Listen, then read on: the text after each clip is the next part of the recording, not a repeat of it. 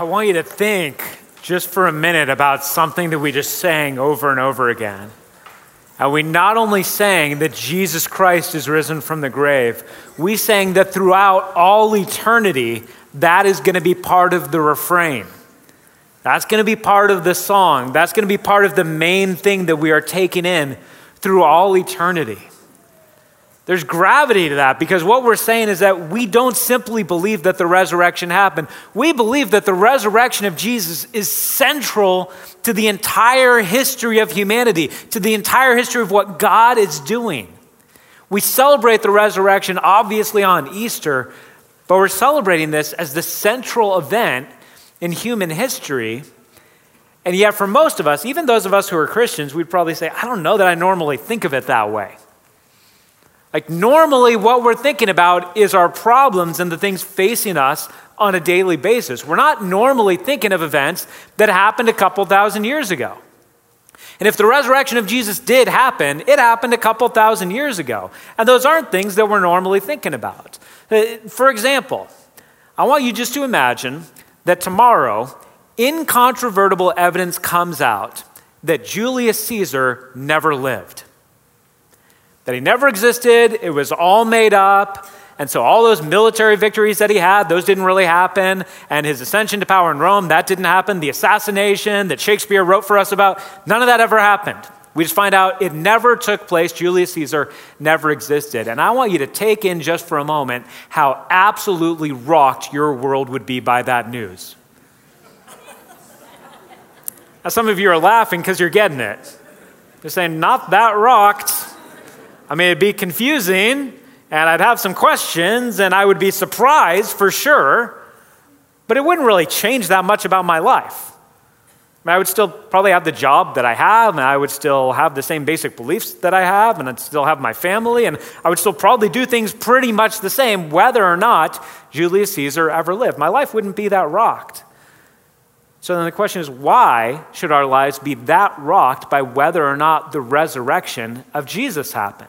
Because it happened about the same amount of time ago.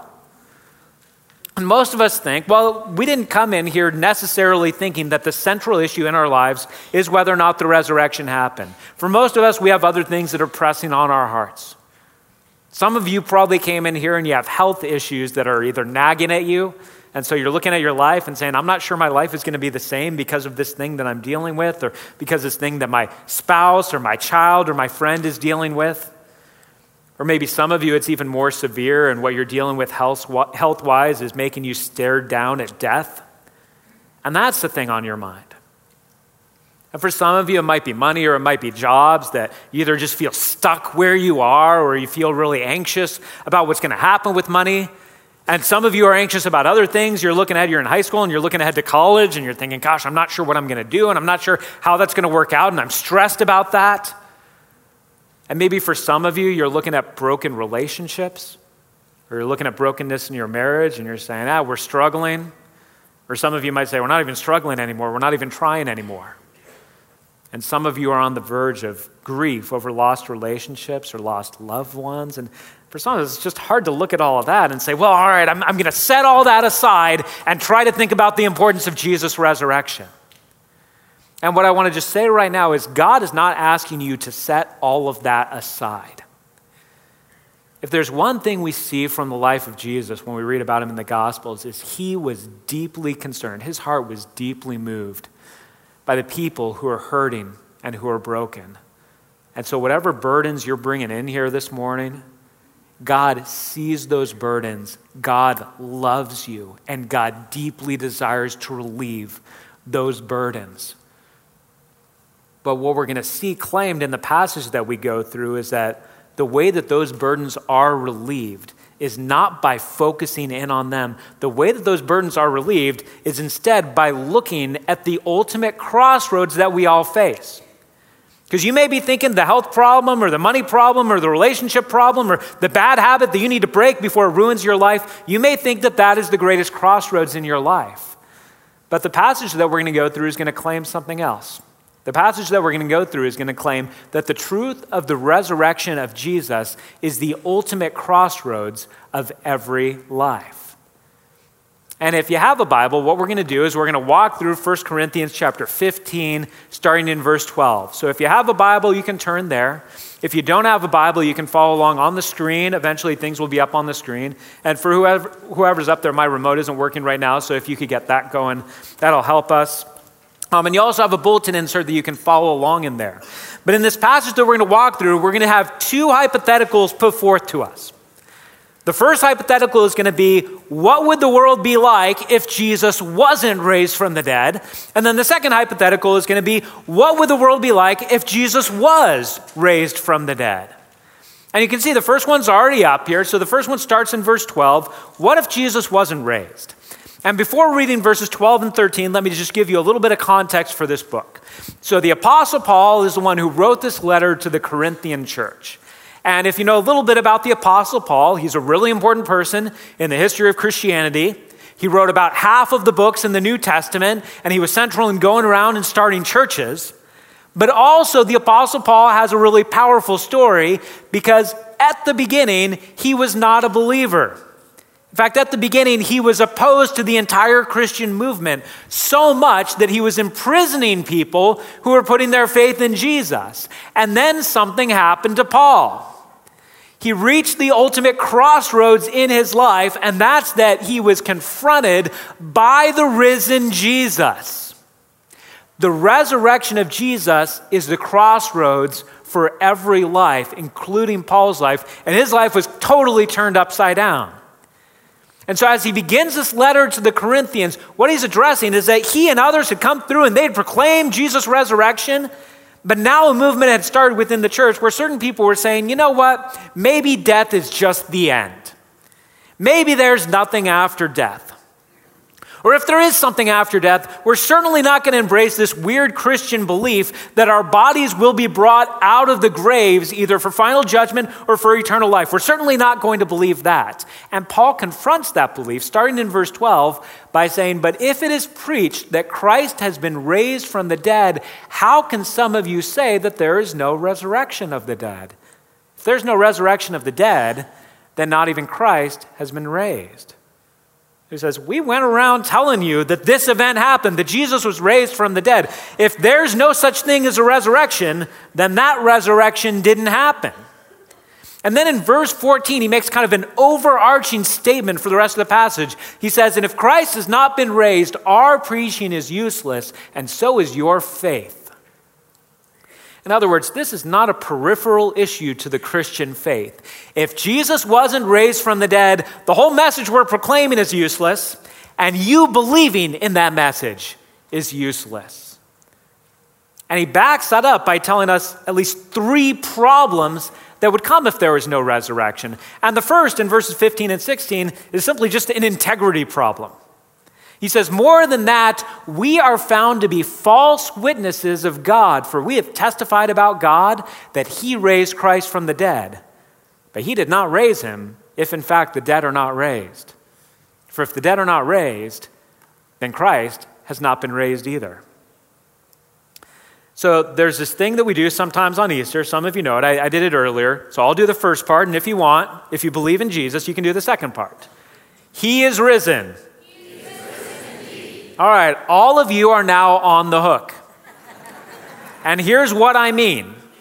All of you just made a factual statement about something that God did. And notice even the terminology that Paul is using here. He's not simply saying Jesus got up out of a grave. He's saying God raised Jesus out of the grave. Paul says, if there was no resurrection, then I've been going around telling people that God did something that God didn't do. In other words, I'm in a lot of trouble. I don't think God's going to take kindly to me going around and telling a bunch of people that he did something that he didn't actually do. Paul says, we're false witnesses. We're frauds. This entire thing that we've been proclaiming is false. Which is weird because some of us might be tempted to look at it and say, well, it's not all false, Paul. I mean, even if Jesus wasn't raised from the dead, you should still love one another. That's still good. You should still follow the golden rule to, do unto others as you would have them do unto you. You should still forgive and be generous. Like, all those things are still true. All those things are still good, even if Jesus wasn't raised from the dead. So how could Paul now say that the whole thing is undercut? And here's why he could say that. Paul's making it clear that the Christian message is not primarily about following God morally. Now, just for the sake of clarity, if you follow Jesus, he will radically transform how you approach moral decisions. What Paul is saying is, we don't look at Jesus primarily as a teacher, even though he's the greatest teacher. We don't look at him and say, well, here's what Jesus did. He came to show us how to love one another, and he came to show us how to live a good life. Jesus did show us those things, but the primary way that we approach Jesus is as a savior. And if he wasn't raised from the dead, he's not a savior. So Paul doesn't say, well, at least we have the moral teachings. Paul says, we've got nothing. This whole thing is empty, and we are false witnesses about God if this event didn't happen. We have an integrity problem with our message. And the second thing that he says is, if this message isn't true, we have a spiritual problem. In verse 17, and if Christ has not been raised, your faith is futile. You are still in your sins. And here's another opportunity for us to reframe. Paul is saying, the primary problem that we have as human beings is not simply that we have sickness, and it's not simply that we have bad habits, and it's not that we have low self-esteem, and it's not that we have these different kind of dysfunctions in our life. Those are problems, but that's not your main problem. Your main problem is that you have sin. Your main problem is that you have rebelled against God. That you've said, all right, God, you're calling me to go this way. I have a better idea. I'm going to go ahead and be the Lord of my own life. You have sin against God. That is your primary problem, and that sin has estranged you from God, and you need to be reconciled to God. That's at the center of the gospel. That's the center of what Jesus came to do. And Paul says, you know what? No resurrection, no reconciliation. No resurrection, no forgiveness. If Jesus wasn't raised, he's just another guy who died.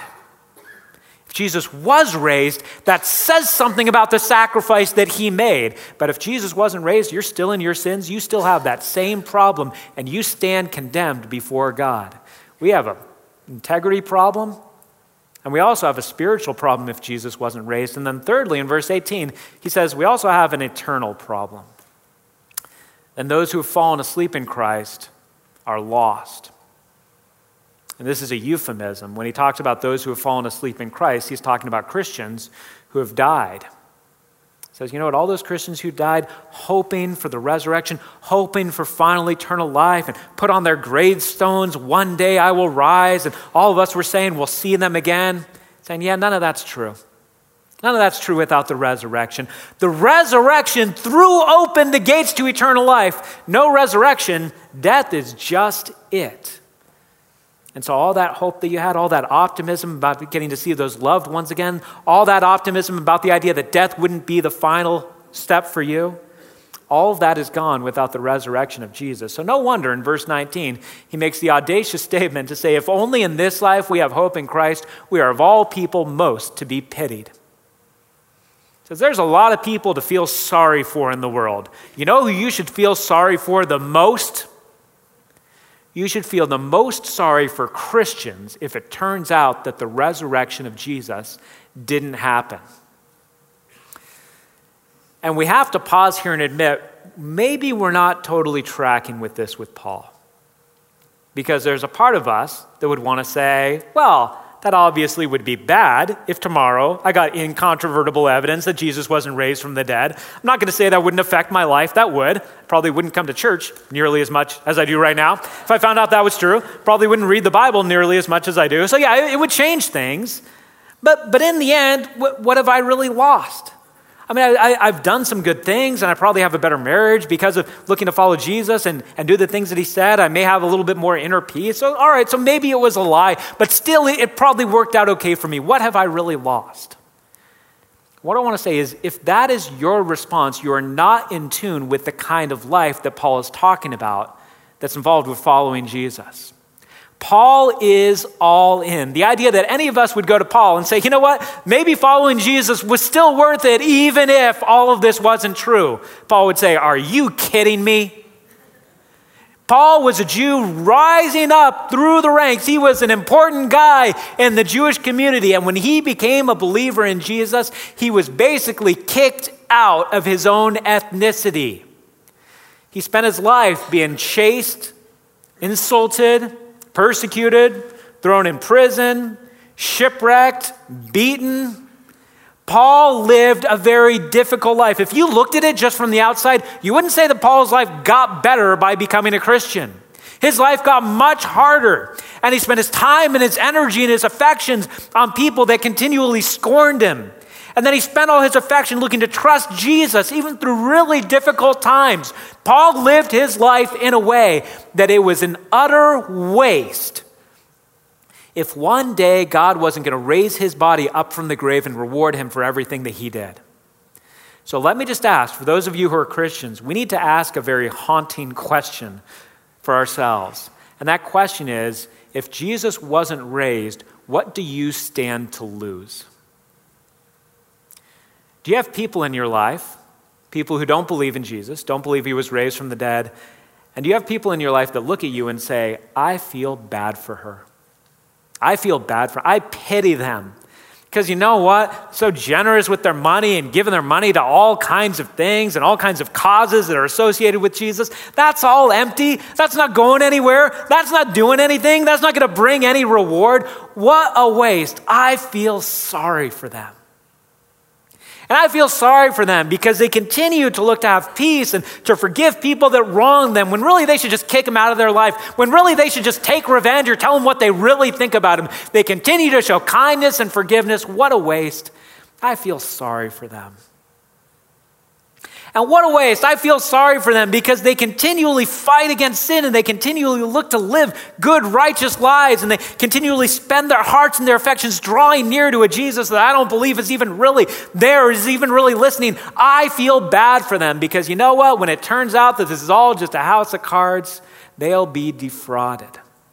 What do you stand to lose if this turns out not to be true? And if your answer is, not that much, you're not in tune with what it means to be all in with Jesus.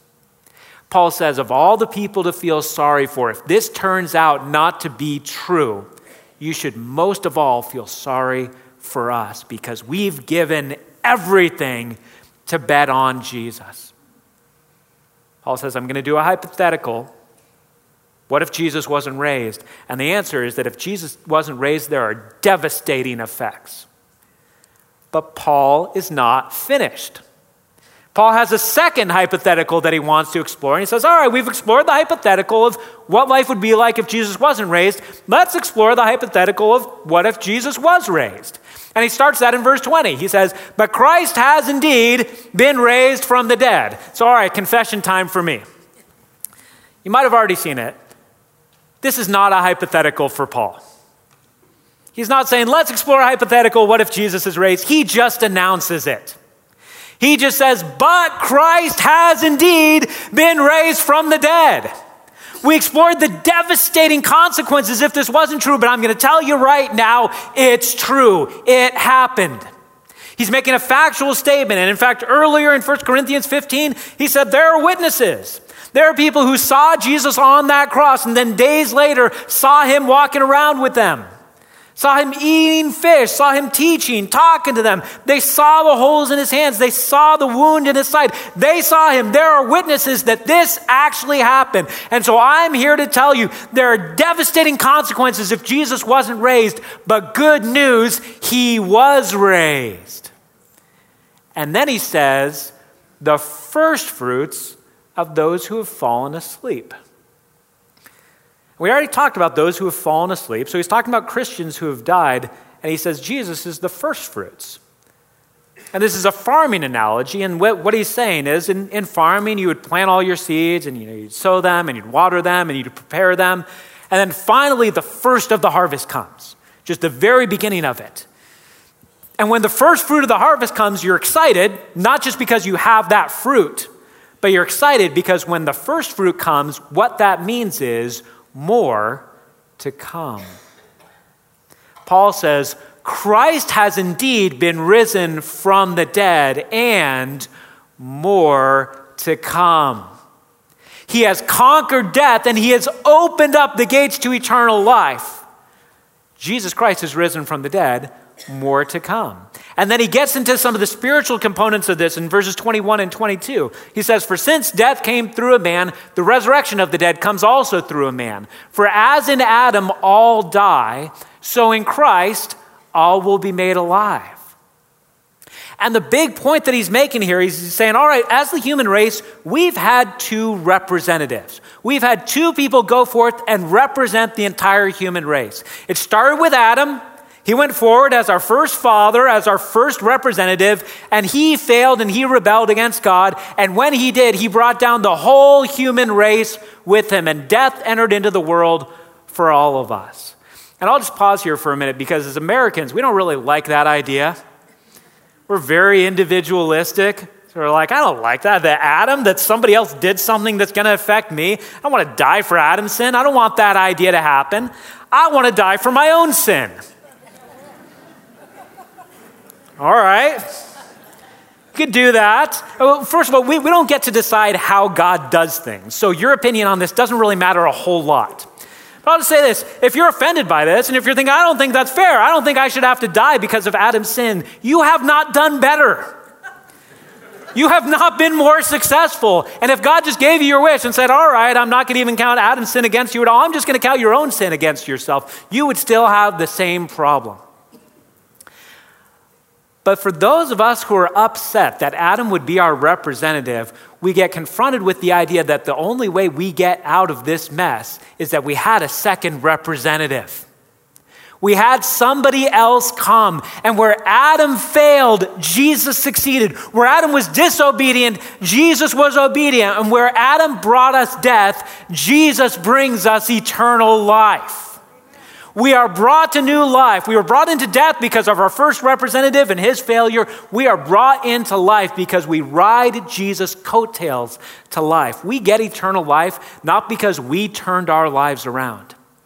We get eternal lives because God sent his son into our mess and we trust completely in him. We don't get eternal life because we did good works. We get eternal life because Jesus did good works. We get into the family because in Christ, all are made alive. Even that last sentence, you might think, all are made alive. So does this mean that if Jesus is risen, it's just all taken care of? Everybody's just going to heaven? Everybody's going to be raised from the dead? Well, Paul clarifies this in verse 23. Verse 23, he says, but each in turn, Christ, again, the first fruits, then when he comes, those who belong to him. He clarifies what the all means as far as all of those who will experience the resurrection and the new life. He says, those who belong to him. And not everyone belongs to him. And so let's make sure we know what this means. Let's just ask the question, what does it mean to belong to him? And at least for starters, what it means to belong to Jesus is it means that we have recognized him for who he is. It means that we have recognized him as the Lord. We've recognized him as the one who God has crowned with glory, that through the resurrection, God told us exactly who he believes Jesus to be, that Jesus is the once and future king. It means we recognize him as the Lord. Frankly, not just even as my Lord, as the Lord. Not simply as my Savior, as the Savior of the world.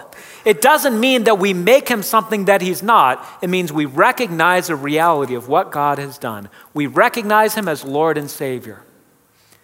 And when we recognize him as Lord and Savior, part of belonging to him also means that we look at the path that we used to be walking and we say, well, I'm turning away from that. That was the path that I was walking when I was trying to be my own Lord, when I was trying to be my own Savior, when I was trying to make my life make sense on my terms. That's where I was going. So I'm turning from that.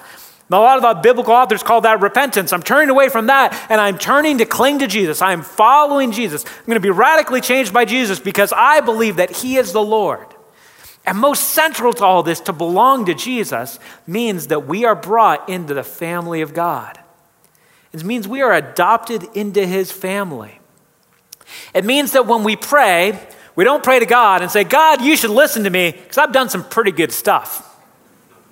I got promoted by my boss. I've saved a lot of money. I've lived a good, clean, healthy life. You should listen to me. It means when we pray to God, we say, God, the only reason why you should listen to me is because I'm with Jesus. And I know you're going to listen to him. I know he was the completely obedient son. I know he did everything that you asked of him. I'm with him. And the only reason I think that I could have any hope of heaven, the only reason I think that I could ever be forgiven, the only reason that I think I could call upon you and you would listen is because I'm with him and I am riding his coattails to new life. When we belong to Jesus, we're brought into fellowship, we're brought into family with the God of the universe. This is why the resurrection of Jesus truly is the ultimate crossroads for every life. And I want you just to go back for a moment. Because again, some of you might be thinking like, all right, that's good, but I've still got these things I'm dealing with. I've still got these burdens that are wearing me down. And here's my invitation to you. My invitation to you is not to say, who cares about those burdens? Just focus on the resurrection. My invitation to you is to reframe how you look at those and to realize that those burdens that you're carrying are really symptoms. They're symptoms of the biggest problem that you have. And the biggest problem that you have in many ways is that your life is perilous because it can be uprooted and it can be changed, and you are living on ground that can be shaken by lots of things that are out of your control. You can suddenly have a best friend abandon you. You can suddenly have a spouse decide to leave you. Your health could suddenly go down the tubes. You could suddenly get fired. The economy could suddenly go into the tank. War could suddenly break out. We live lives that are utterly uncertain. And so sometimes we think, no. If I just got the money, I'd be on solid ground. I'd be unshakable. If we just figured out things in our marriage, I'd be unshakable. If I just figured out which college, I'd be unshakable. No, you wouldn't. Those things are symptoms. But what would it be like to live life and be utterly unshakable? What would it be like to live life and say, I don't want things to go south, but if they do, I'm not going to be shaken? Even if people that I dearly love die and I grieve their death and I miss them deeply, I'm not going to be shaken. Even if my boss fires me, I'm not going to be shaken. Even if there's major problems in my relationships, I'm not going to be shaken.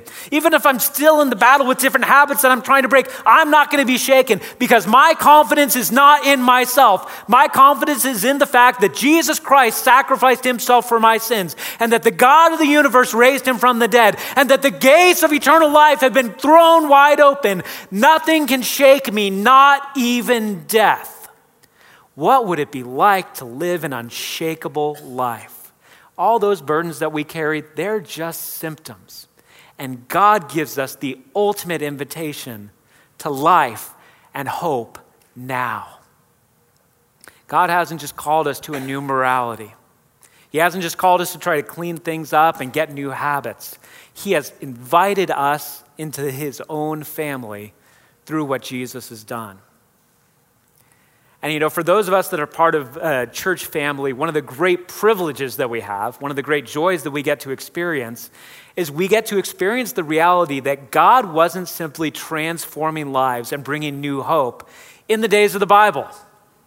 It wasn't just thousands of years ago. It's not just in the things that we read about in the Bible that God did miraculous transformation. He is doing it every day today.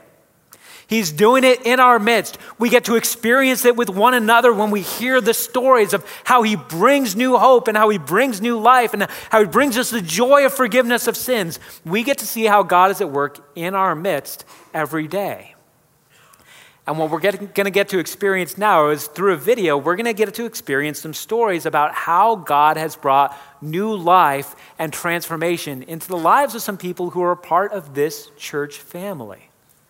So as we watch this and when we take this in, we get to be reminded that the God who raised Jesus from the dead is the same God who loves to bring new life and transformation every day.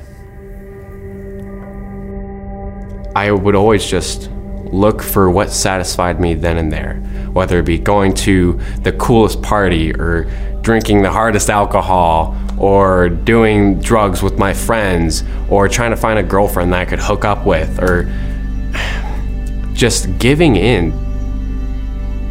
Rock bottom for me was not caring if I died and shooting up stuff that would kill me. That was rock bottom. I didn't care. I did crazy stuff because I didn't care, and I had no hope. My life I was unhappy. Let's start there. I was unhappy with my position, what I was doing in my job. I was stressed out. I was moving through the motions, but I wasn't fulfilled. Okay. I took acid, stole my mom's car, and went driving around and found a whole bunch of people down in a parking lot. And it was a Baptist church, and some guy came up to me and prayed the sinner's prayer. And when I woke up the next morning, I had a peace and joy in me that I've never experienced before. It blew me away. You know, through my long commute, I started listening to the Bible on podcast. I started, following a lot of Christian stations and kind of listening to that. That's when all of the things started coming together. When I stopped fighting everything and started really allowing God to work in me, it's overwhelming how happy I became. I decided to go on a week-long mission trip in Nicaragua, and at the time I was not a Christian. I was agnostic or atheist, whatever term you like to use. I took a chance. I prayed to God and I said, this is me putting myself out there, God. I want to know if you're real. If you are real, take this week to show me. And he took that prayer and he did amazing things. Let's stand together and sing of our living hope. Thank you, Jesus.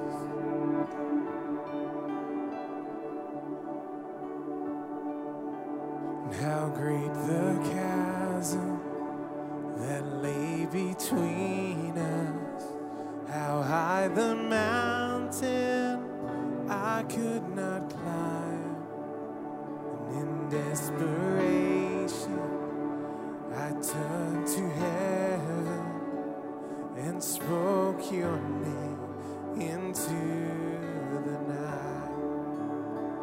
Then through the darkness your loving kindness tore through the shadows of my soul.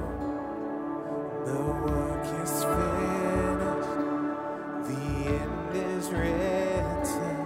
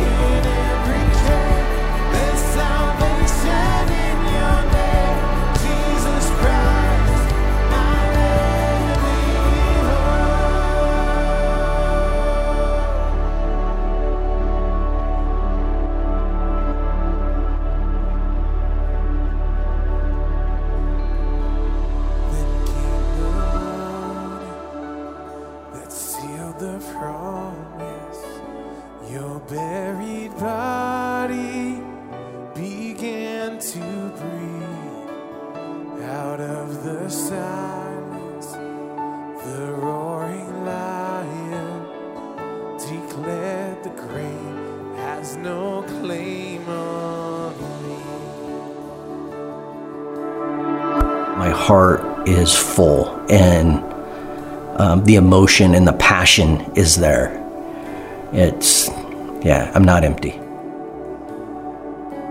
I was exploring every avenue I could think of to have fun, to do crazy things, and find some kind of meaning for life. And I never found it before I found Jesus. Every day, I try to remind myself of how grateful I am of what He's done in my life and how He's changed me, and all the things that I have now are because of what Christ did on the cross all those years ago.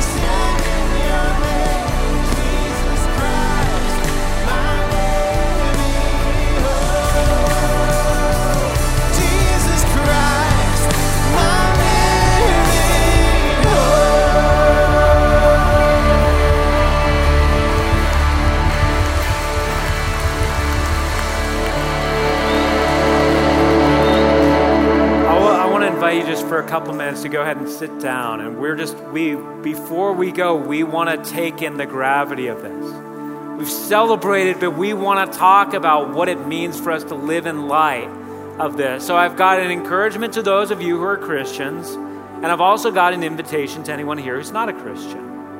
And so I want to start with those of us who are believers in Jesus.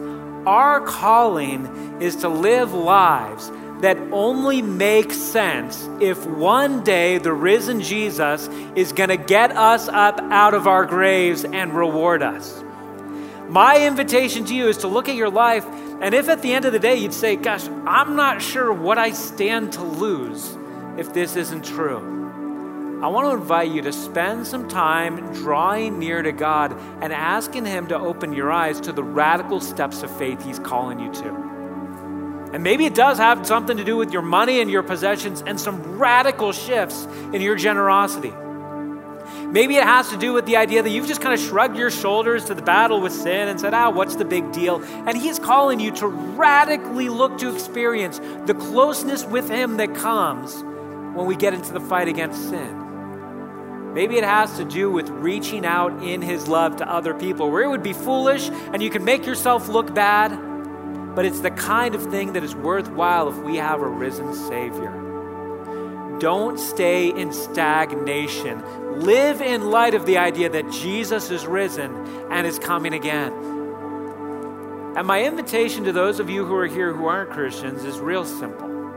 The invitation in the Bible is to receive Him, to receive Jesus. And once again, the idea here isn't to receive a new morality, although Jesus will transform your morality.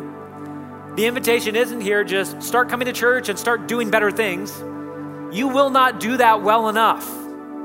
The invitation is to embrace Jesus as Savior and Lord, to embrace Him as the one who reconciles you to God, to bow the knee, to turn away from whatever path that you're on right now, and to cling to Jesus by faith. To say any faith that you had in yourself, that you were going to get yourself to a meaningful life, or that you're going to get yourself to heaven after you die, that you abandon all that hope and you place your hope only in Jesus. And receiving Jesus doesn't come through a ritual that we practice. It really just comes through a reorientation.